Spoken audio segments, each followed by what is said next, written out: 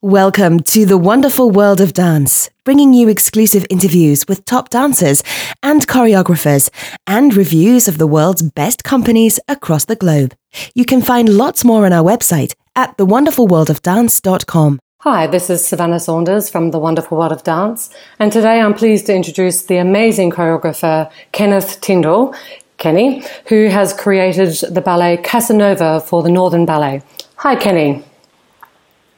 Hi, Savannah. Thanks for the lovely intro. So lovely to have you today. I'm a huge fan of the Northern Ballet and can't wait to see the world premiere of Casanova in March next year. So what I wanted to firstly talk to you about before turning to the choreography and to Casanova specifically, you were a dancer yourself. I'm interested to learn how you came to dance when you were young. I was a dancer myself, yeah, that's absolutely correct. I started when I was 8 years old at the Central School of Ballet. And it's an unusual story, I guess. My parents are from a working class background, and really ballet was not part of our life or on the radar at all. I grew up in London, and the council at the time, I think it was Camden and Islington, they held a chance to dance course where they did an outreach program to local primary schools for talented individuals or anybody that showed aptitude in PE or physicality or that might be interested. And anyway, I was sent along to an audition, and that was that. I ended up winning a place at the ballet school, and then from 8 years old until I was 18, I stayed at Central School of Ballet until I graduated into Northern Ballet. And when did you know that you wanted to be a dancer? So you've gone off, you're 8 years of age, you've been told you've got some aptitude. When did you personally know? A lot later than that. I can definitely tell you it wasn't at 8. It was at 16 when you have to make the choice to go full-time training or not into the vocational schools. And that really means the absolute sacrifice. You cannot do any other sport, any other thing really against it. And that was really when the decision was made for me, because it was taking on that complete sacrifice to make this your career and your life so that you could make it to a level which would hopefully get you a job. So I would say 16. And I know Camden and Islington really well. I live not too far, in fact. And I can imagine, as you say, a working class background, boy going to ballet. How was that as a teenager? It's awkward because you don't really tell anyone. There is no culture for that sort of thing, so there's a lack of understanding. And as a kid, you're pretty attuned going into, regular secondary school. That's not going to fly with most of your friends. They're not going to be behind that. They're going to think it's a bit weird, and there's something wrong with you. So for a long time, my close friends knew. And once they had seen contemporary class and ballet class, it was sort of like, where do we sign up? The girls are amazing. So that really helped. But other than that, it was kept quite quiet. And I managed to sort of fly under the radar for quite some time. I think it also helped that my father was a black belt in martial arts, and it was like, don't mess with that kid. His dad's a bit crazy. Yeah, exactly. So, and I guess I had the right group of friends, and it was quite smooth sailing for me. But I know that's not always the case, and it can be, really hard in urban schools to pursue that sort of career and not be bullied. Yes, I think you very much will be an inspiration to many young boys around the world who'll listen to your experience and feel positive about their desire to move into dance. I'm also interested in your experience at the famous Central School of Ballet. Tell us about that. Do you know, I look back at my time at school as one of the fondest memories of my life, because it's, to put into context, you're at regular school every day, and academic schooling it wasn't for me. It's really geared towards a specific set of skills that I wasn't interested in, or they bored me and I didn't have a talent for them. If it wasn't for being able to express yourself and let that out in dance or in a creative way, I don't know quite what my future would have been. And so the school was like a sanctuary of like-minded people, and suddenly you just feel like you fit in and everything is right. And to be amongst that, it doesn't matter how hard the work gets, it just feels like the right place. And for that, you were willing to get up at 6 o'clock in the morning, travel in the dark, be physical all day, then travel home in the dark, because it feels like home and it feels right. And it's like going to Hogwarts, I guess. It's just, you're like, amazing. This is, and I remember it fondly because I think I had such great teachers that not only taught, but nurtured and gave you a love for dance. It's quite hard to do that because you're all trying to pursue technical excellence and make the dancers the best they can be. That's in that journey, you forget they are still just children learning, and that they have to love what they're doing and to find a way to encourage that whilst you're drilling them every day and telling them this is not good enough, that doesn't look right, you need to change your body shape, but still remember why and what the aim is, and how to do that through a love and a learning for the art that you want to go into. And that love that you talk about, and that dedication and devotion to pound every single day with your body, your mind, and your soul. Where does that for you come from? How does that feeling? How can you describe that feeling?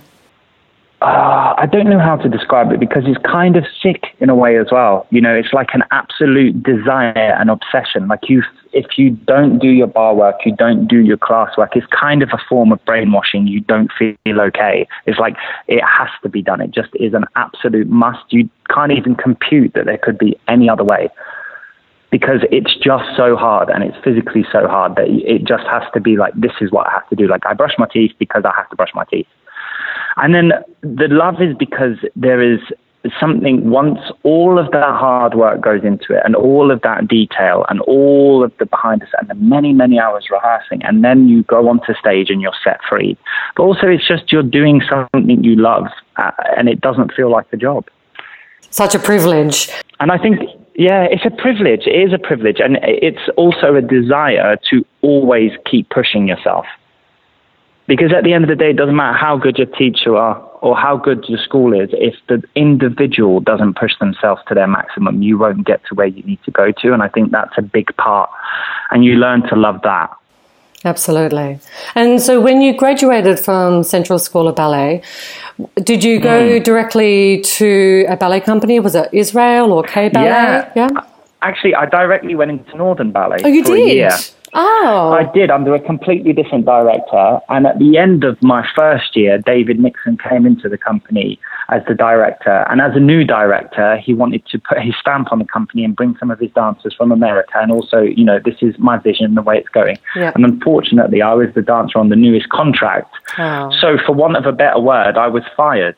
Yes, last in, first out. Yeah, last in, first out, exactly. And it was a quick... you're coming from this school where you're nurtured, looked after, suddenly, you're by yourself with not that nurturing and not being looked after every day, and you've got to do everything for yourself. It's a big change. And then you learn a harsh reality immediately that you are not safe. There's many people competing for that job, and this is just a harsh circumstance of the business, and it's not personal, but thank you very much. We no longer require your services. And so you learn quickly, but it was one of the best things that ever happened to me, because you do grow in confidence as you go through school, especially as you're doing well. And then you come into a new environment and you're no longer the same status that you thought you were, but you might come in with a bit of youthful arrogance and you don't keep the work rate up. And then something like that happens to you, and you have to learn that the only way to succeed is to continually always have the best work rate in the room. Like that never goes. And so that taught me that lesson. And I left, I went to Pineapple Dance Studios, and a friend of mine was there. And I said, oh, listen, I've just lost my job and it's really late. Like, I've missed all the auditions. I don't know what to do. And he said, well, listen, I'm in Israel Ballet. I'm loving it. They're looking for guys. The ballet master's here. Why don't you tell him? So I told him. The ballet master watched me do class, and then he offered me a job. And so that was a little bit of luck of circumstance. And Israel offered me the opportunity to do incredible rep, because for some reason they just have everything, Balanchine, Krenko. And so I got to get my feet wet in that world. But it also gave me time, because I knew no one there, to just practice my craft, to spend the time building up my body in the gym outside of the hours, and to just really hone in and think about what it was and where I wanted to go next from there, while I was gaining really good experience. And it must have been quite extraordinary to live somewhere so very different to home. Oh my God, I was severely homesick when I first left. And that shows you the love for dance, that you will go that far with no friends, no family, and be completely alien and just, you know, it was horrible. The first few months were just horrible. It was not a good experience. I felt I just wanted to run home. But you can't. You're like, okay, we have to stick this through, and we have to. So all I had to was to turn to dance. It was like that was the common language and the common denominator that would help me through that situation. And so you just stick to it. You're like, I know this, and once I get into the studio, even if they can't speak English, we know this language, and we can bond over that.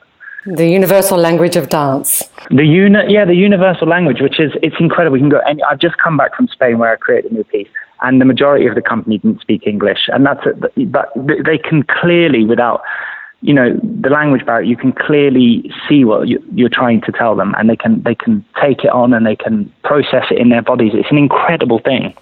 And do you feel, having danced in Israel and danced in Japan and talking about your choreographic experience in Spain, these different cultures, have they influenced your dancing and your choreography, do you feel?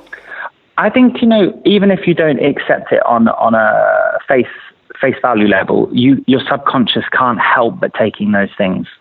You know, the flavors, the senses, you cannot help but be informed by it. And maybe on a practical level, you look in the studio and you see what a country is providing, the energy and the focus that they're putting on the most important themes of the language. You can't help but take away. And then you see dancers and you're like, wow, you know, I love what they're doing with that. I'll take that. And yeah, so you're absolutely aware, and it comes back on you, especially when you spend a period of time somewhere. You can't help but let that.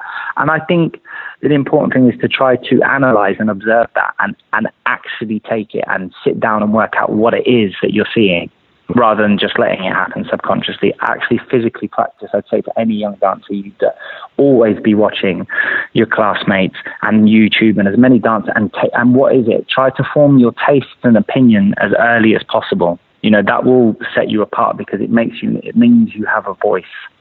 So yes. And after going off to Japan, you came back to the Northern Ballet 13 years ago now. Is that right? Yeah. Something like that, yeah. So I left Israel because, you know, it was just a stepping stone, and the pay was terrible in the company, but the company was wonderful. But it wasn't a good way of living. And so I decided, okay, I need to move on. So I moved to Japan, and it was a great paid job with fabulous dancers. It was a branch of the Royal Ballet at the time. It was set up by 5 of the Royal Ballet's principals. So it had a great flow of talent going through it, and it was very good for the ego, is what it was. Like you felt like, wow, I've really landed here. These, like, some of the people I idolized when I grew up, and here I am dancing with them. Is amazing. But at the same time, it's not a company that really nurtured. It was like you go in and this is what it is, and you do what you do, and you're here because you can do that, but we don't invest much past that. And is that different from the Northern Ballet? It's completely different. And that's when I found my home, and that's why I stayed so long, is because of the fact that David, not only do you get a lot of performing opportunity, but they were very keen on nurturing you. You know, I went from 3rd year corps de ballet all the way through to principal, you know, and really working and going up at the right pace to those things and being built and coached and nurtured into it. So that, and the fact that they do so many narrative ballets and that you get to play so many characters, that became a really huge appeal to me later on in my career, where you effectively were not yourself anymore. You were going on with Dracula, you know, Heathcliff, and you were being all of these amazing characters that you would love to fantasize about being for a day. And here you were on the stage getting to play them, but then to actually get under the skin and to be coached and to have dramateurs come in and tell you this is, you know, this happened, and when the writer was writing, they were going through this, and so, you know, that's why we have that. And it just became so much deeper on so many levels. And then you were using your technique, and then hopefully your individual artistry to create these works. And that's why I think I stayed with the company until I retired. And at what point did you start becoming interested in choreography? And this is a really funny one, because I wasn't interested in choreography at all.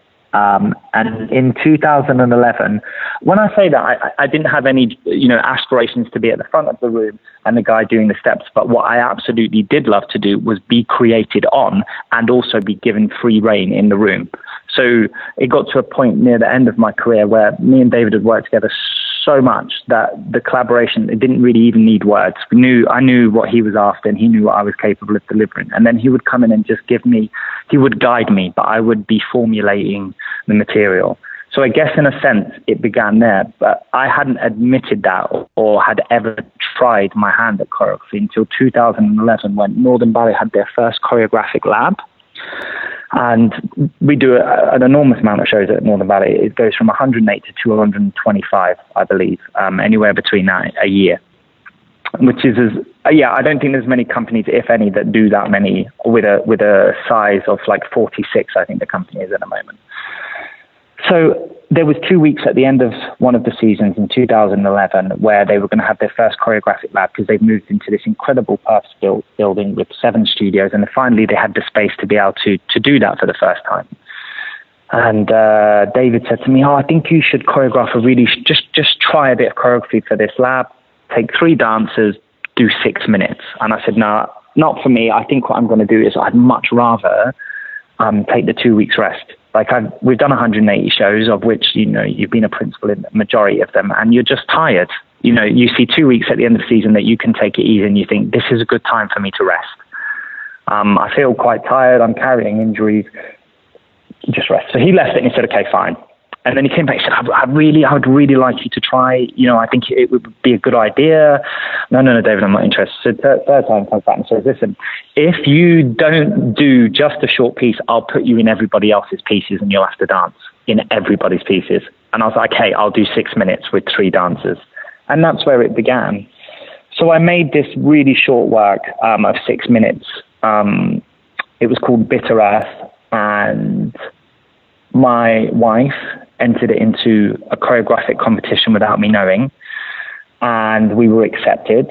Wonderful. And David said, they said, well, we have to send you. That's like the best choreographic competition in the world. It was Hanover Choreographic Competition, which is apparently quite famous. And naive to the point, I'm not even aware of the choreographic world or what you would be doing in it. I'm like, oh, that sounds fun. And then Northern say, we'll pay for you guys to go. And I'm like, oh, wow, we're going to go to Germany on a little trip, me and 6 dancers. This is quite fun. We turned up, we sat in the auditorium for the first day, and we weren't showing our piece, and the dancers left after 2 pieces because they were incredible and it made them nervous. And I just sat there like, oh my God, what has happened and why are we here? But I had my mind blown because I was just like, this is phenomenal. Anyway, somehow we went on to win a prize at that competition, and that's where it all started. Fantastic. What a story. Yeah. And thanks to your wife. Yeah, no, but seriously, because, I was just like, she's like, I've entered you into this competition and you're in the final. And I was like, what are you talking about? And then I sheepishly asked David, and I wasn't even bothered. I just say, David, there's this competition we've been accepted in, but I don't have the money. Do you think? And he was like, yeah, we have to send you. It's a really big deal. And I was like, oh, right, great. Okay. That's amazing. And now you've created... Oh, sorry, go ahead. Keep going. The prize? So then the prize for that was to go to Hamburg Ballet and create on their junior company, where I got mentored by John Newmar, who's one of the most famous narrative choreographers in the world. And then it all became real very quick, and it snowballed very, very quickly for me. And you must have learned a lot through that experience. Yeah, tons. And such a generous... The other thing that you have to be thankful in your career is that people take the time to pass on the information and pass it down. Yeah. And sometimes in ballet that happens so well. David has been so generous with his time and with his knowledge, as was John. And you just think, it's that help and guidance that allows you to blossom quickly, I think. And so now you've created Casanova for the Northern Ballet. It looks like a decadent and gorgeous production. Please tell me about the story. Well, we're in production right now. We're in the stage of choreographing it right at this moment in time, actually, and it has been it's been an incredible learning curve, an emotional roller coaster, and it has just been fabulous so far. I have the most incredible team around me bringing the vision to life, which has just been so rewarding to work with great creatives, learn their processes, have their support, and to bounce off them to bring this story to life. The set and costume designer is Christopher Oram, who's never worked with ballet before, but is a huge deal in the theatre world.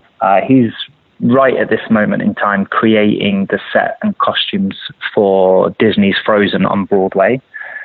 So he's a really big catch for us, and he's also a wonderful period specialist, so the perfect person to ask when I said, how do we deconstruct, how do we take inspiration from the 18th century, but how do we deconstruct the look and bring it with a modern edge so that it's relevant to an audience of today, which I think from the images you can see he's done amazingly well with. Yeah, and then I'm working with a film composer because, you know, it is an 18th century topic, but what I didn't want to do is have everything just pointing in that direction. So I was clear that I didn't want to use Vivaldi, Mozart, any of the classical, and I wanted the curtain to go up enough to see something completely different that absolutely represented that world, but actually was a fresh take on it. So I commissioned film and TV composer Kerry Muzzy, who's based in LA, and we've Skyped for over 10 months now, back and forth to create the music, which is just an incredible thing, like I was saying to you earlier, technology, just that you can, you know, be working with someone in LA absolutely face to face and as close as possible while you create this intimate work, which is phenomenal. And then we have the great expertise of Ian Kelly, who wrote Casanova's biography in 2008, and it received the Sunday Times Biography of the Year. He's also a Casanovist, which is incredible. And then on top of that, he's also a playwright and an actor, which is just brilliant for me because he knows both sides of the process, but from a different perspective. So we have like this just wealth of knowledge and experience behind the project, which is just beyond helpful, as you could imagine. And then finally, the whole world's brought together by the lighting designer, Alistair West, who's worked with me from the beginning on absolutely everything I've done. And we really don't have to speak. We're just on the same level. I'm interested, as you said, you're in the middle of choreographing. How do you approach your creation? Do you create it on dancers? Do you create it yourself in a studio? What's your approach? Well, it's a really interesting thing because until now, you know, this is really my first full-length narrative. So your process that's worked for more abstract ballets or shorter narratives is going to be completely different to something that is over 100 minutes long. So in the brief answer is in a various combination of ways, and all of the above. But I like to go in and I like to make sure that the material is born from the source material of the scenario. So that's our absolute starting point. The themes or the atmosphere, really the intention of every movement is really born from that place so that the story makes sense. That's the absolute starting place, which can be quite slow at the beginning. Then I like to create material that I will use in a framework. I don't construct immediately. First, I make the sort of material, the sort of language I'm trying to get across in that scene, and I build it that way. And then sometimes that's with a dancer, sometimes it's on myself, but I like it to be as collaborative as possible because at the end of the day, the dancers have to deliver that. So I feel that if you work together to create it, first of all, you know, 3-4 minds is way better than one, and you get many more options. Yes, it's your vision, you have to cut, shape and edit it, but you absolutely want that mind in front of you thinking and working towards solving the same problem as you. It would be silly not to utilize it. So that's the main way for me to go into it.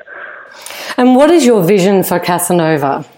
Do you have a big set vision? Yes. I mean, before I ever make a step, first I have to see the world. I always think of the audience, the entertainment value, the theatricalness, and what it is, what it opens, how it ends, what am I trying to say, what do I want you to take from the evening. So all of those things are decided way before you step in the studio, like the structure is there and born. And I think my vision is that you learn more than you thought. Hopefully, most people don't know too much about Casanova, and what they do know is only as the serial lover. Yes. And I think that going into the project, I was much the same.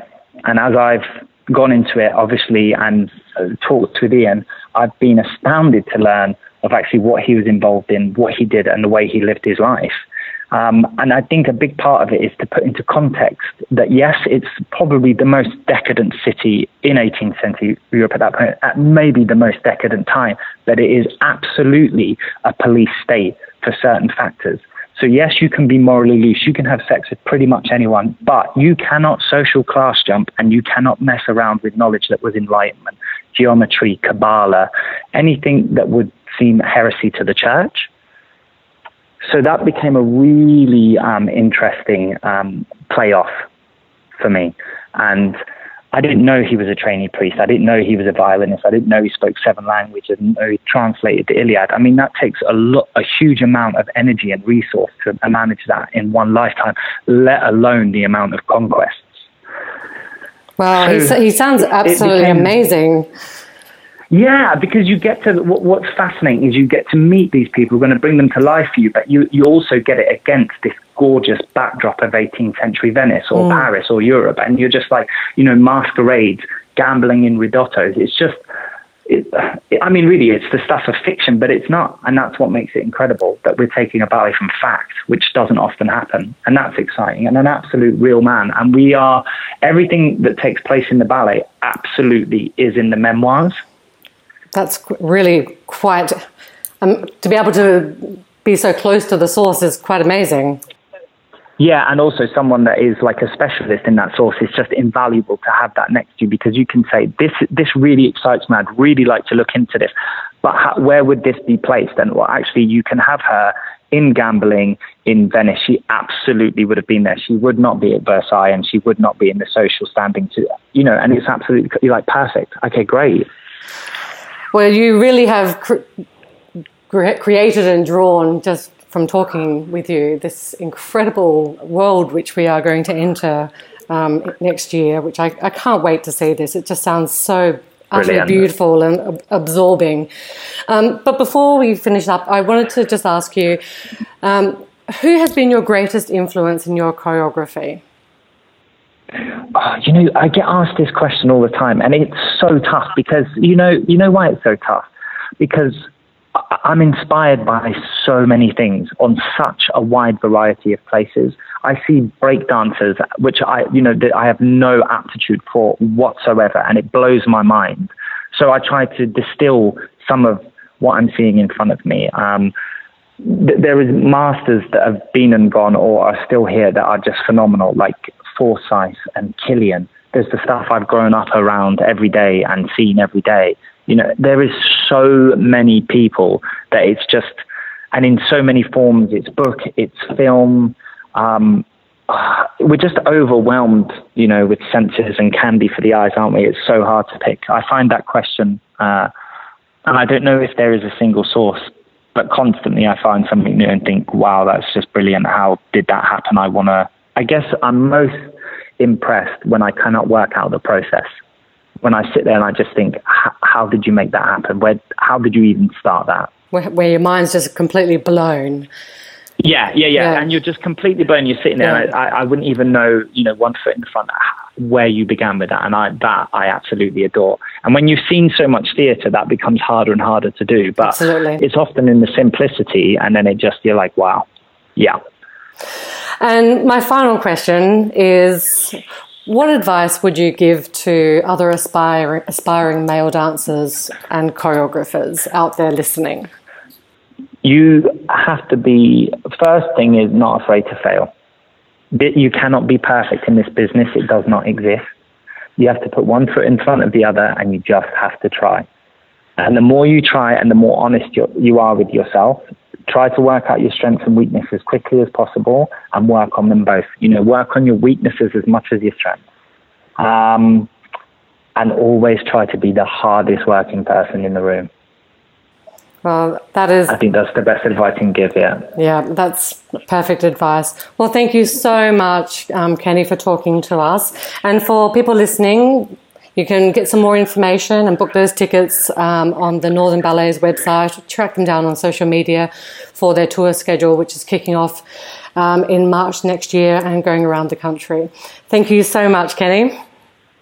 Oh, thank you, Savannah. Okay, great, we're done.